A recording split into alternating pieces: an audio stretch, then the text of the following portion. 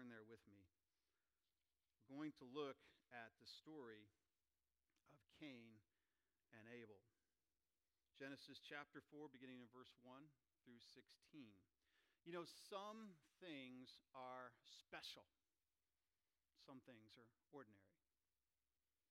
In my neighborhood, all the houses look the same. They all look ordinary except for my house.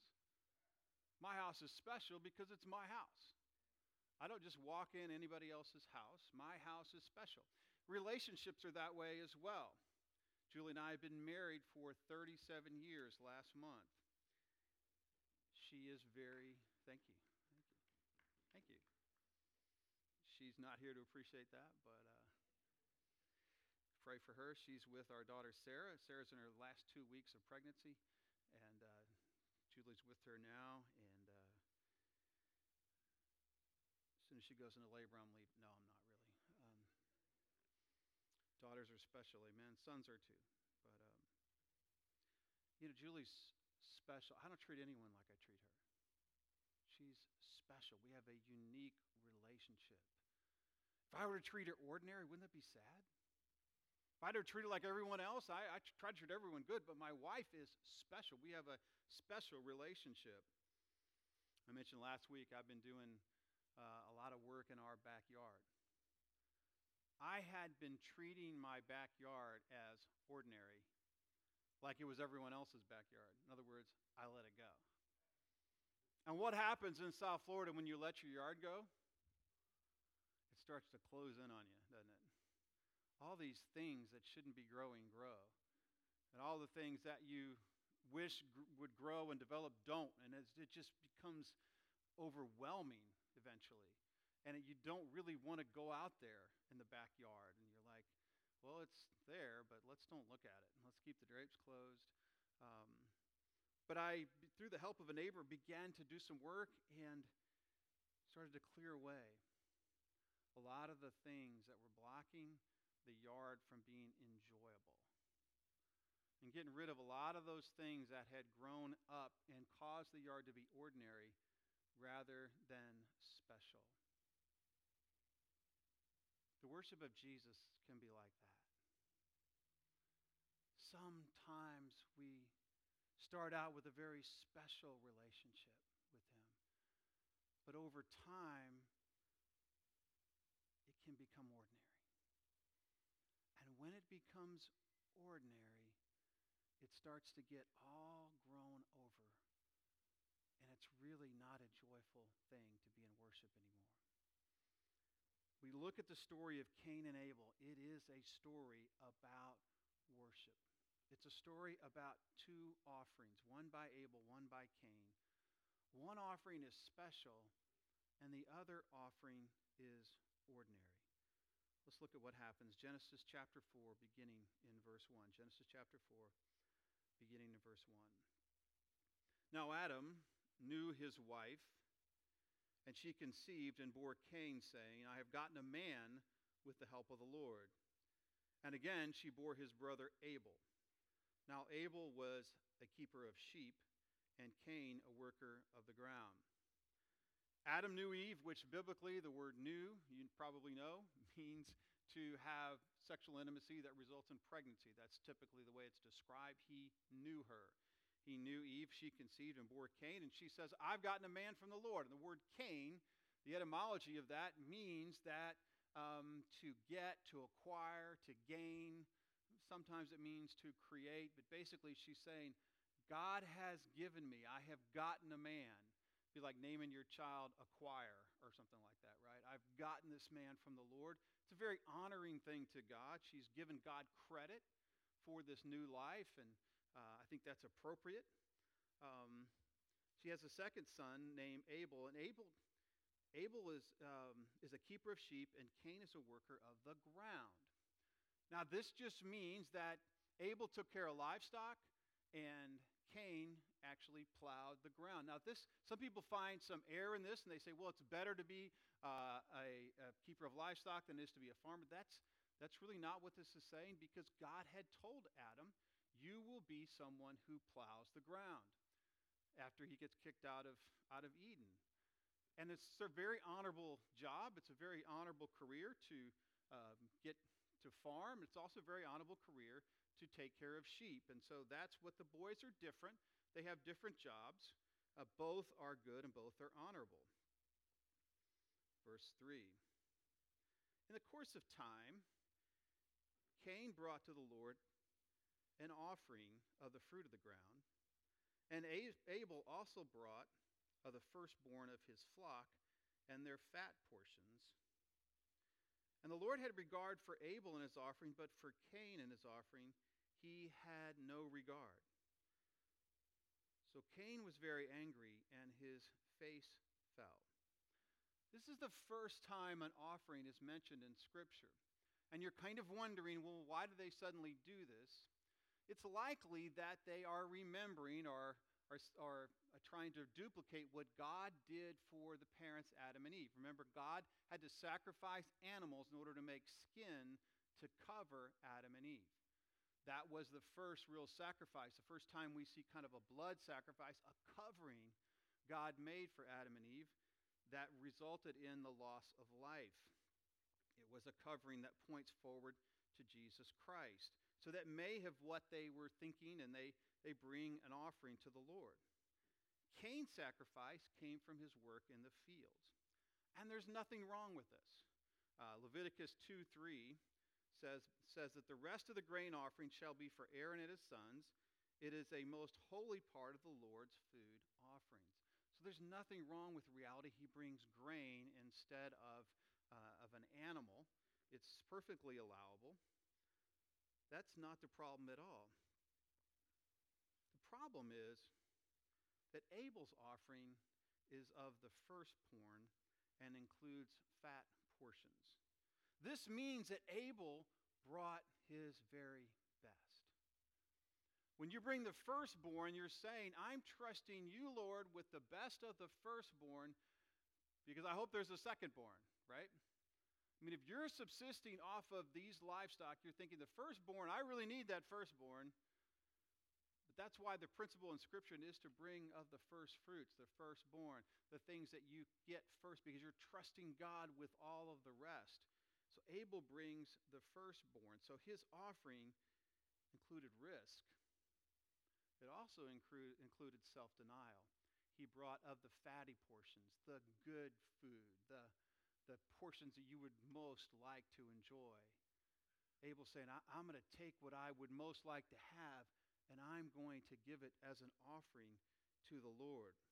He's denied himself, and he's giving the Lord the very best. That's Abel. Well, let's look at Cain. Cain just brought an offering. There's no description that it was the first fruits. There's no descriptions that it was special. It's simply an offering. It feels kind of obligatory, almost like a tax. Now, no one does this in this room, but maybe you know some people who do. You know people who give to the Lord because they think they have to, and that he's going to beat them over the head if he doesn't?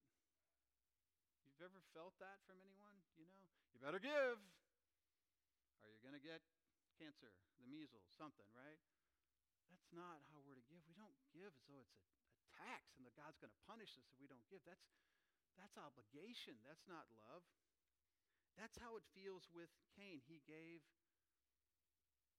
an offering. There's no love in it. There's nothing special about it. And as a result, God had no regard for it. We don't know how God expressed this. Did God shout out from heaven, I hate this? Or did he just ignore it like you did when you were 10 and someone gave you a Christmas present you didn't like? Did he just say, He doesn't has regard for it. He doesn't think it's special. What we do know is that Cain knew that God did not accept his offering. We know that Cain did know that. And we also know that Cain knew that God accepted Abel's offering. And so Cain responds by getting very angry. His face fell. Been around someone, their face has looking down. Their edges of their mouth is turned down. They're angry. They're frustrated. They're annoyed. They're disappointed. All in one thing. They're in just really a very bad mood. It tells us a lot about Cain's heart. How you respond when God doesn't accept something or when God convicts you tells everything about where your heart is. See, Cain's not repentant. Cain's angry. He expected his offering to result in God's acceptance. Clearly, he expected something for the offering. It makes you wonder whether Abel got something physical from God as a result of accepting his offering. It doesn't tell us. Abel knew God accepted it. Cain knew God accepted Abel's offering. And Cain knew God rejected his own offering. He's angry. His face has fallen. His response really confirms that his worship is not special. His offering's not special. It's just ordinary. Verse 6. The Lord pursues, doesn't he? Can we just be thankful that God pursues? I mean, I think I want to just, when I get convicted of sin, God, you pursued me. Thank you for that. Thank you for coming after me. Verse 6. The Lord said to Cain, why are you angry, and why has your face fallen? If you do will you not be accepted? And if you do not do well, sin is crouching at the door. Its desire is contrary to you, but you must rule over it. See, God has given Cain a way back. He's telling him, how do you get back with me? He says, listen, why be angry? Cain, make your worship special, and it's all good. Make your worship special, and we're good. But if not, and this is the very important turning point in the story, you're going to lose control. You're going to make some irrational moves. Very interesting. This phrase that sin is crouching at the door and its desire is for you is the same phrase that God uses to describe Eve's sinful tendency. He says, your desire will be for your husband. Your desire will be to rule over your husband, but he will rule over you. Your desire will be to control you. And he says, sin is waiting there. And if you don't get your worship right, it's going to jump on you.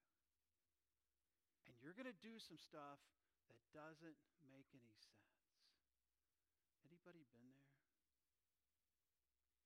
Anybody been there? You go, why did I do that? Why did I do that? See, ordinary worship makes you vulnerable to the control of the enemy. When we don't see God as special, when our worship is just ordinary, we're vulnerable. We're vulnerable to things we would never connect with worship. Is God asking you that question today, incidentally? Why is your face fallen? Why are you in a bad mood? Has God not shown his approval? Has God shown his approval to others and not you? You've got a problem with worship if that's the case. Sadly, Cain doesn't listen to God's warning. Verse 8. Cain spoke to Abel, his brother, and when they were in the field, Cain rose up against his brother Abel and killed him. What? I mean, that's a crazy turn in the story if you don't know the story, right? So my brother got some favor from God, so I'm just going to hate him. But no, he kills him. It's irrational. Abel has no issue here. Abel hasn't done anything against Cain. But he rises up and he kills him. Remember the words of the Lord. Sin is crouching at your door, ready to pounce on you. You see, ordinary worship leads to bad moods and dead brothers.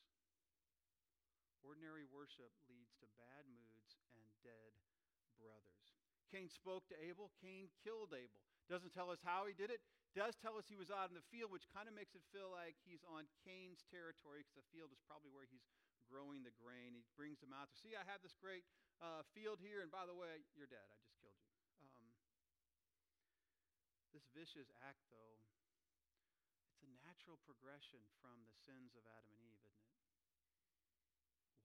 the fruit? Primarily, they wanted to be like God. They wanted to have the knowledge of good and evil. Certainly, they had the knowledge of evil right now, didn't he? Commits murder, fratricide. Certainly acts like he's God. He gets to decide who lives and who dies. The Lord again pursues. I don't know, if I was God, I'd be done with Cain, right?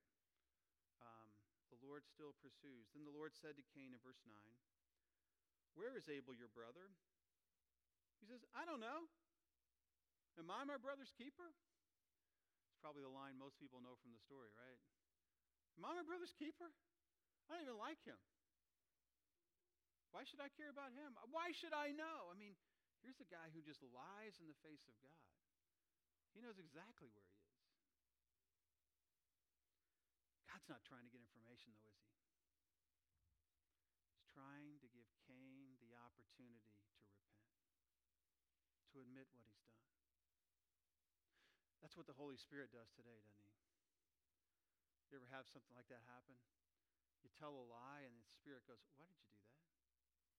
What did you say?" You commit a sin and you're like, sin of your mind, sin of thought maybe, but why did you do that? What did you just think about? That still small voice. You just want to smack him sometimes, don't you? See, the Holy Spirit loves us so much, he convicts us of the things that drive us away from God. God is in pursuit of Cain. Cain's response, though, reveals his contempt for God, doesn't it? All sense of worship is gone. I don't know where he is. Am I supposed to be keeping him? Yes, you are. Yes, you are. Throughout Scripture, it's a principle. Throughout the Old Testament law, you are responsible for your brother. You are your brother's keeper. You need to be caring about those around you.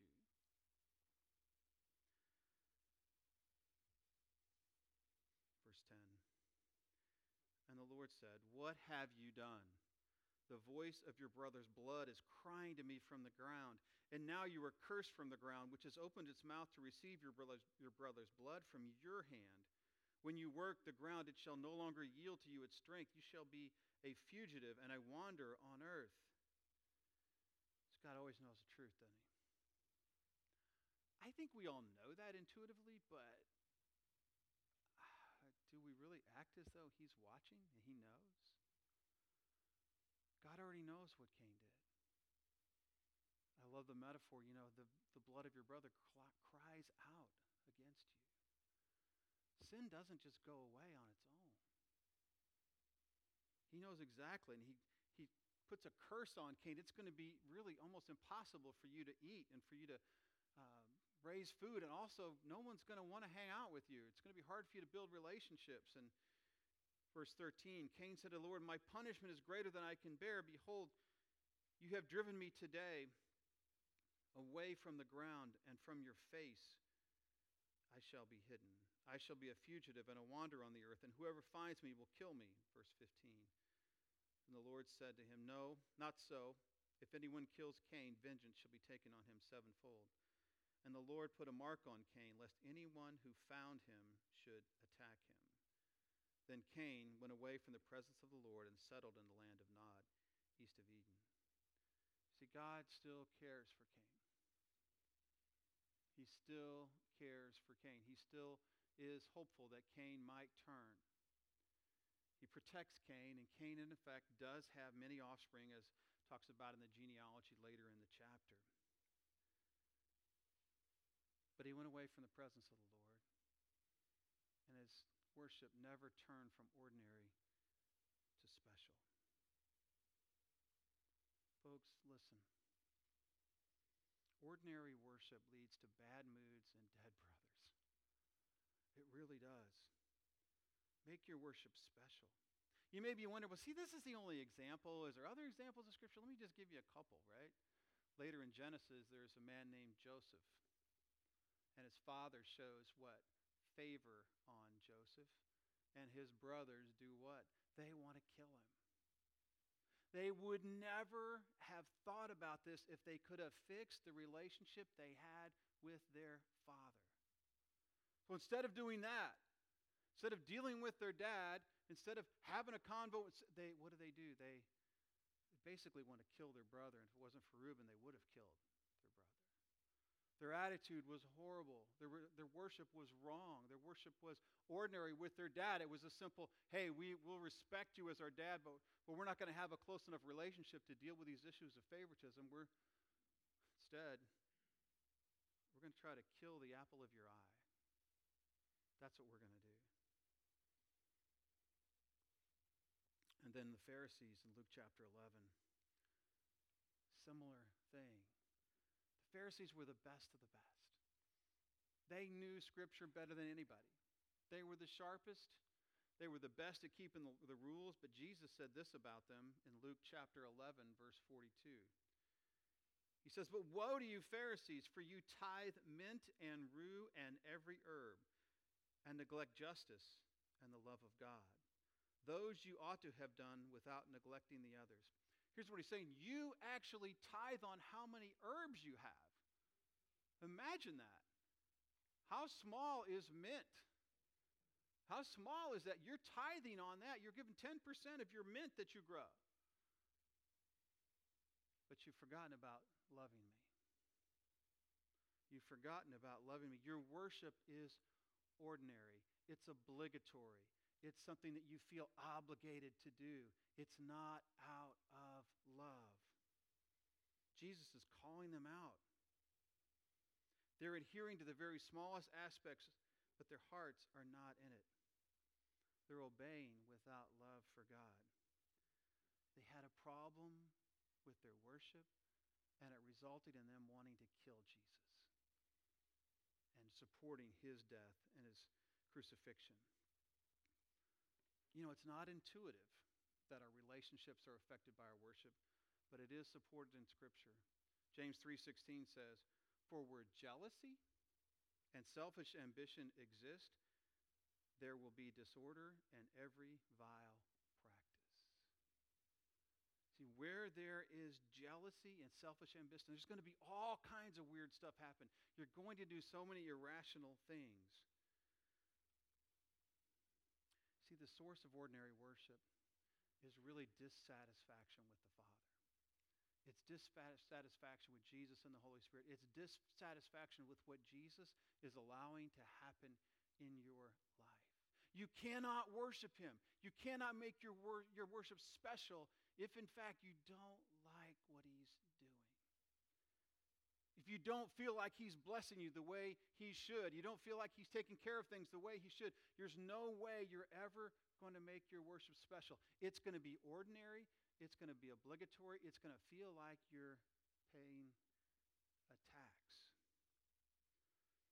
You see, your bad mood and the problem you have with someone close to you might be solved by fixing your worship. See, if you have a problem with someone near you and they're really kind of basically innocent, but you just can't stand them, you may need to start with your worship to Jesus Christ. So you have to love the Lord your God with all your heart, soul, and mind before you can love your neighbor as yourself. When you can't get along with someone and they're really not sinful, the problem's probably with your worship. And we need to fix that first. Abel's worship was special. It was costly. It was risky. And there's no evidence to suggest that he expected anything from it. We don't worship to get. We worship out of love because of what we've already got. Cain's worship was ordinary. While no doubt cost him something, it wasn't special. It really wasn't risky. It was just something he felt like he should do. Let me ask you, which one better describes your worship today? See, worship's definition is simply to show worth, to give worthship to Jesus, to give worship to the Spirit, to the Father. That's what worship is. And there's really three main areas you should look at. First of all, when we come here to gather, is my worship, am I here because it's my habit? Hey, listen, it's a good habit. Amen? It's a good habit. I see my wife every day when she's in town because I love her and because it's our normal life. But it shouldn't just be ordinary. It should be special, shouldn't it? We come here, we worship through music, and we express our hearts, hopefully, to God, and we hear God's word preached, and hopefully we respond to that, and we sense his presence, and we give him glory and worship. And worship, is it special? If you're considering a church, I would always encourage you that it should be special.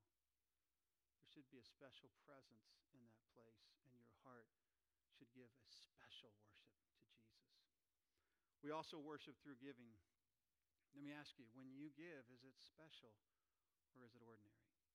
Are you paying a tax? Or are you giving out of a heart of love? See, your worship through giving should be expensive. It should be. If it's not, it's kind of ordinary. It should be risky. It should affect your budget and what you spend. It should require some self-denial where you say, you know what, I'm not going to do this because I want to give to Jesus. It shouldn't just be something you never see. It should be something you say, God, I want to give this in a way that brings you glory because I'm having to trust you by giving this much. See, that's special worship. And we also should be worshiping through our daily lives, right? Because we want to do everything as unto the Lord. Colossians 3:23 and 24 says this, whatever you do, work heartily, as for the Lord and not for men, knowing that from the Lord you will receive the inheritance as your reward. You are serving the Lord Jesus Christ. Everything you do in school, in your community, in your neighborhood, in your job, among people that you're around, it should be, God, I want to bring you glory in my heart, in my attitude, and how I work. Because that's worship. I don't want to live an ordinary life, do you? I want to live a life that's special. That says, Jesus, you are so special. So let me ask you, are you in a bad mood? That probably makes you in a bad mood, doesn't it, me asking that? Are you in a bad mood? Has your face fallen? Are you in a bad mood? Why is that? Are you having irrationally negative thoughts against a relatively innocent person, someone close to you? I mean, you say you're not ready to commit murder, but you kind of hate them. You need to check your worship. Check your worship. Is it special or is it ordinary? Ordinary worship leads to bad moods and dead brothers. Make your worship special. This is not about trying harder. It's about investing myself more in worship. God, I give my heart. I allow you access to me. I want you to be glorified in everything that I do. That's how I want to live my life because I want it to be special. I don't want it to be ordinary because you are not an ordinary God. You are special. You know, maybe worship used to be special, but it got overgrown, and the relationship got neglected, and it's become ordinary. I want to encourage you, simply ask Jesus, would you clean out my heart just like we clean out our backyards when they get overgrown? Because I want you to be special in my life. I don't want to be overgrown with all kinds of weeds and thorns and thistles. I want it to be beautiful and clean and joyful and special. Or maybe you've never experienced that kind of worship. Coming to Jesus and worshiping is just really something that's done out of obligation. You've never received that gift of salvation. You've never said yes to Jesus.